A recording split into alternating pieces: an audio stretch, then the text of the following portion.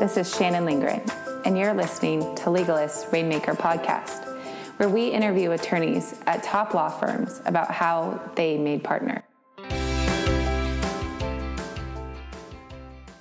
Today on the podcast, we have Mike Mentel, a partner at Taft in Columbus, Ohio.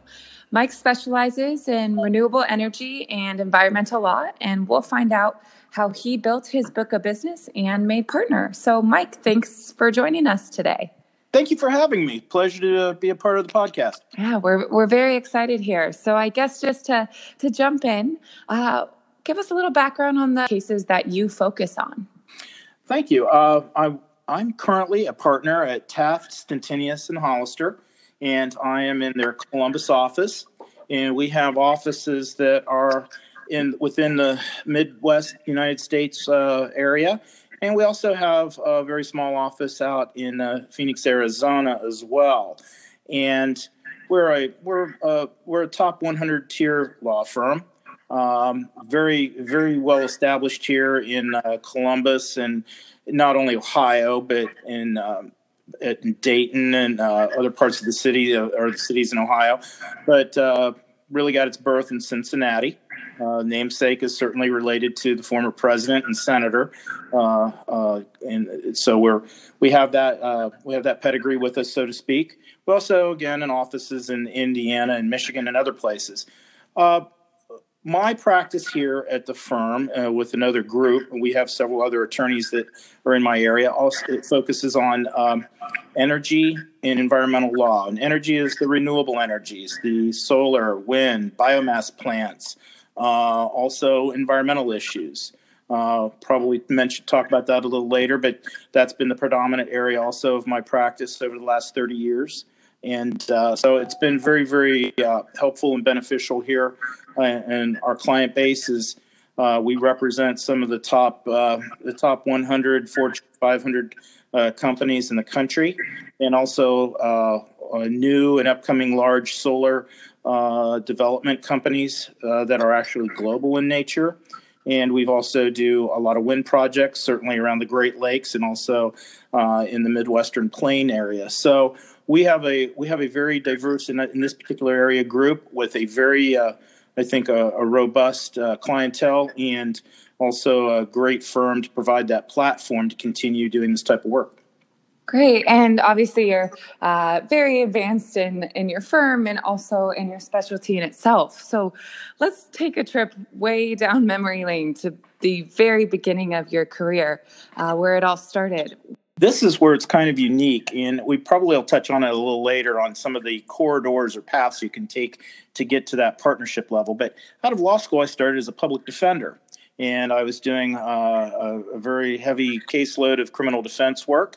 And then after a couple of years of that, I actually applied and went over to the Ohio EPA, and I was there for about 5 years. And actually, when I left to go into private practice, I left as one of the managing attorneys over the Superfund program that was operating out of Ohio for the region of US EPA. So I didn't work for US EPA, but I worked for Ohio, but did a lot of that the toxic cleanups that were going on and that were necessary.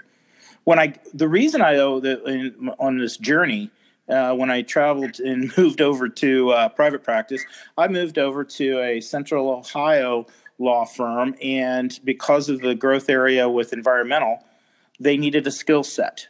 And I think that's one key thing is the skill set that was necessary. So they recruited me out of Ohio EPA, and I immediately had work to do when I got there. And it was a great value to the partners and to the other attorneys at that firm, because they were able to say, hey, we have someone here that understands environmental law that can help and assist in doing these things. So it was very beneficial. From there, I actually left and I went to for a short period of time, I was at another firm because I took the route of becoming an elected official. But I did end up at a larger firm, large national firm, and I was made partner at that firm. And I also had a clientele with me that I brought, and also worked on other matters that were through the practice group and through other attorneys. I took advantage of my location here in the capital city of the state to take advantage of the avenues I had with Ohio EPA and government.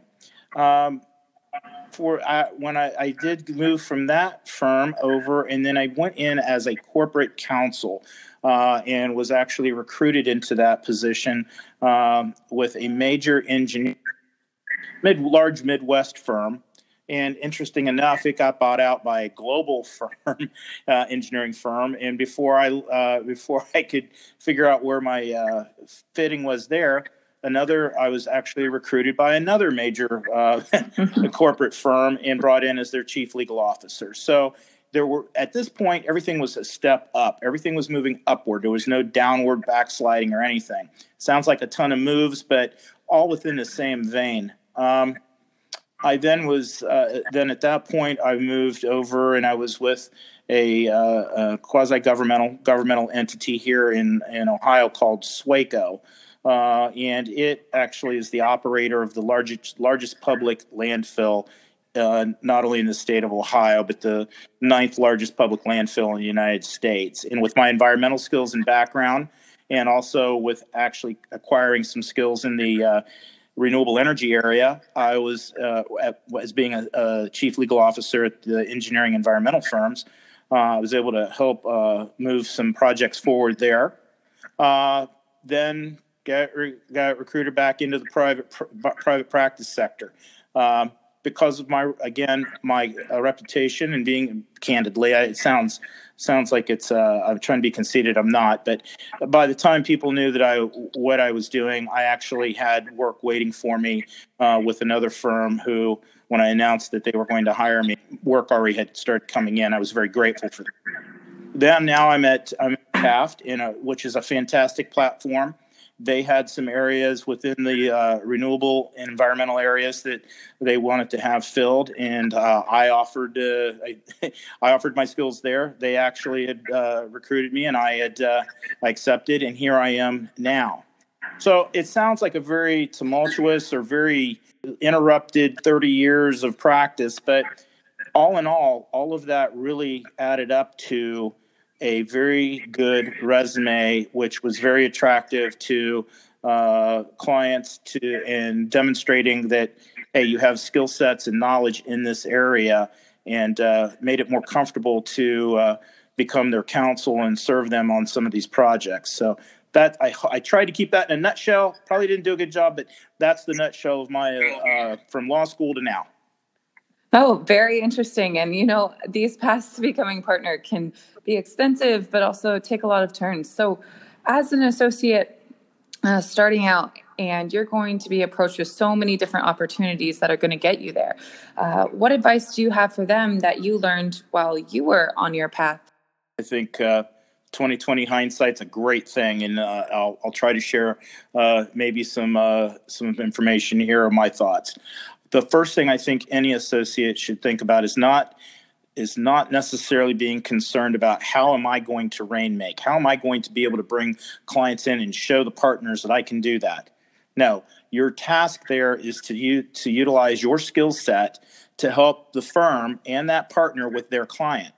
So what's the best way your first step you should take? Show not only the work ethic, but show that you can help foster and continue the relationships. You will that associate, if you're an associate out there, you will likely be asked by your partner to participate in a conference call, in the meeting, or go to the event, or meet at the client's office, whatever. Be able to demonstrate not only your knowledge and your skill, follow usually your lead partner's role on that, but your ability to help foster the relationship, because fostering that relationship and knowing that is really something that partners also look at. It's maybe some firms out there are looking for an associate to try to rainmake. That's great if you can bring in cases. That's great if you can bring in a client. Do it. Don't hesitate on doing that. But keep your eye on the relationship building with the clients and using your skill sets that you are focused on and working with that partner.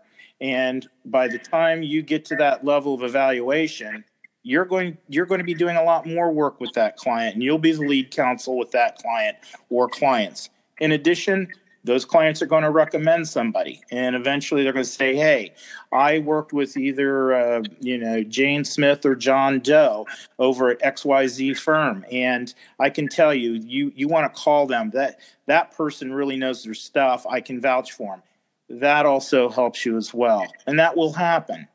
So I think the first thing I would say is focus on utilizing your skills, work on those relationships that you have in front of you.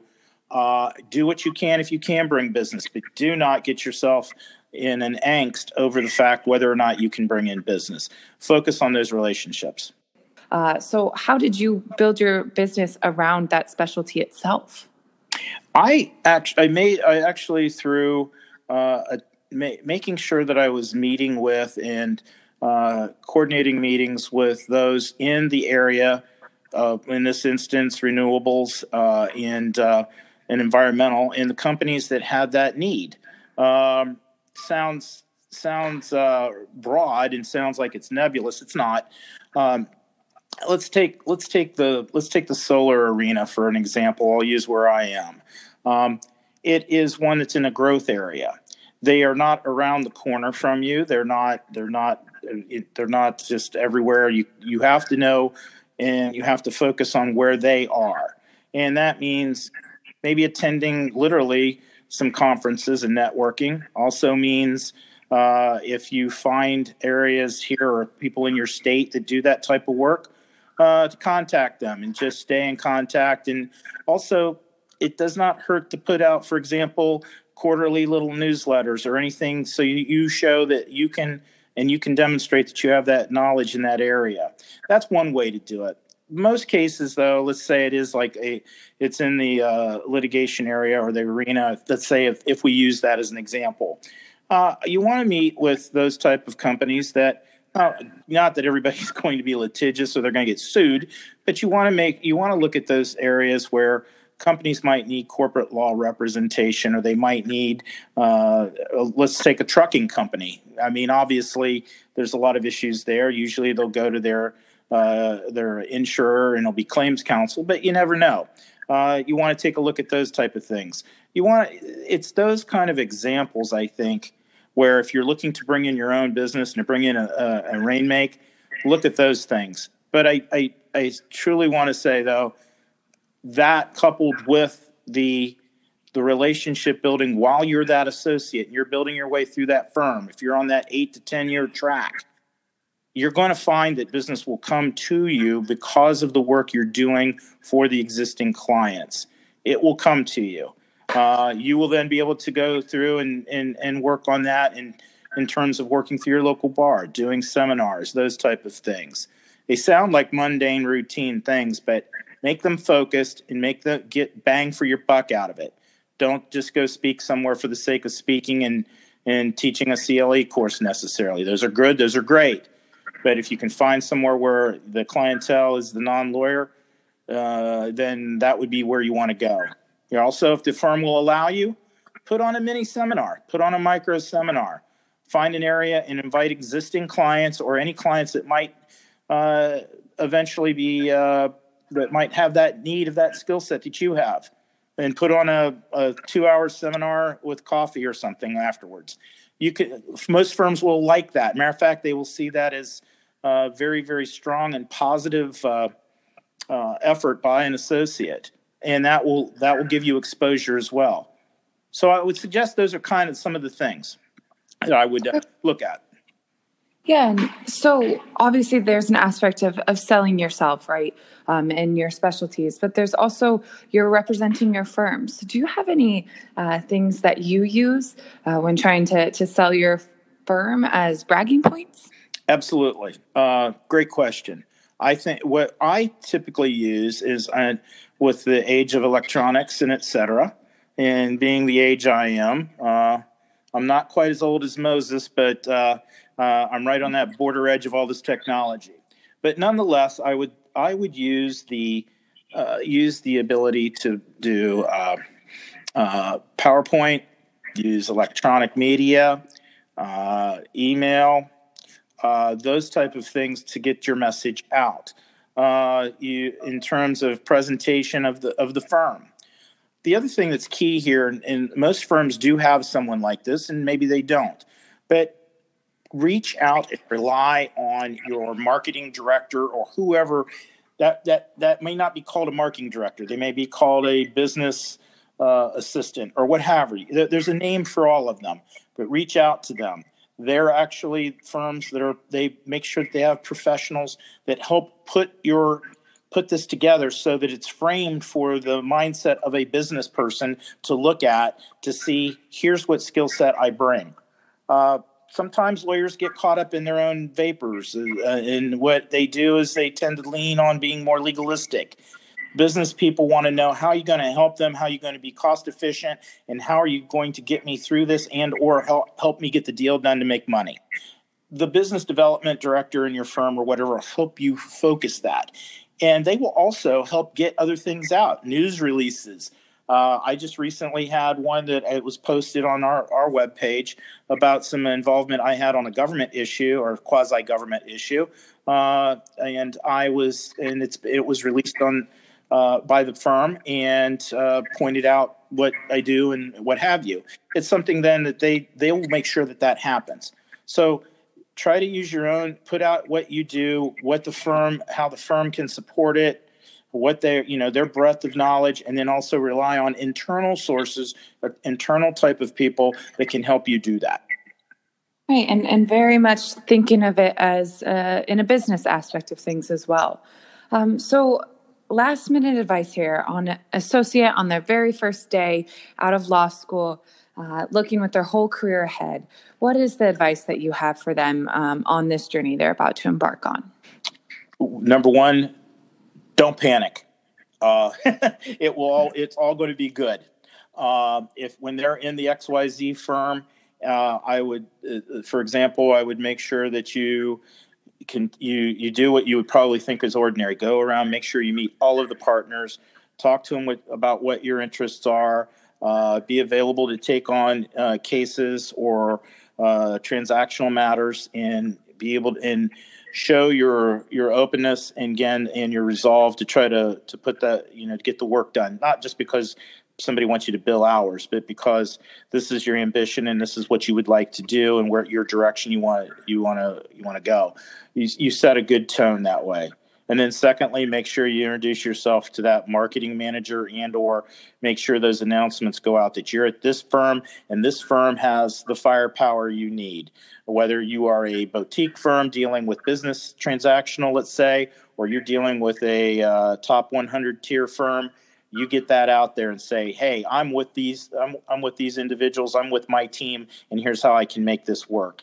I think day one, lay out that kind of foundation. It's not complicated. It's not anything you got to take a couple of breaths on. Very simple. And I think you take the first two steps, I think the rest would be very, very helpful on your track towards partnership.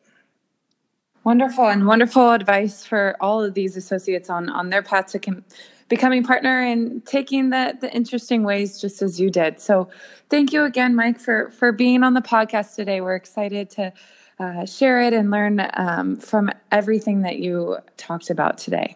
Well, thank you very much. I appreciate you having me on, and I really enjoyed being able to share some of my thoughts. Thank you. All right, thanks for listening. Legalist is a tech-driven litigation finance firm that helps lawyers get paid. Rate our podcast and give us a review wherever you find your podcasts. See you next time.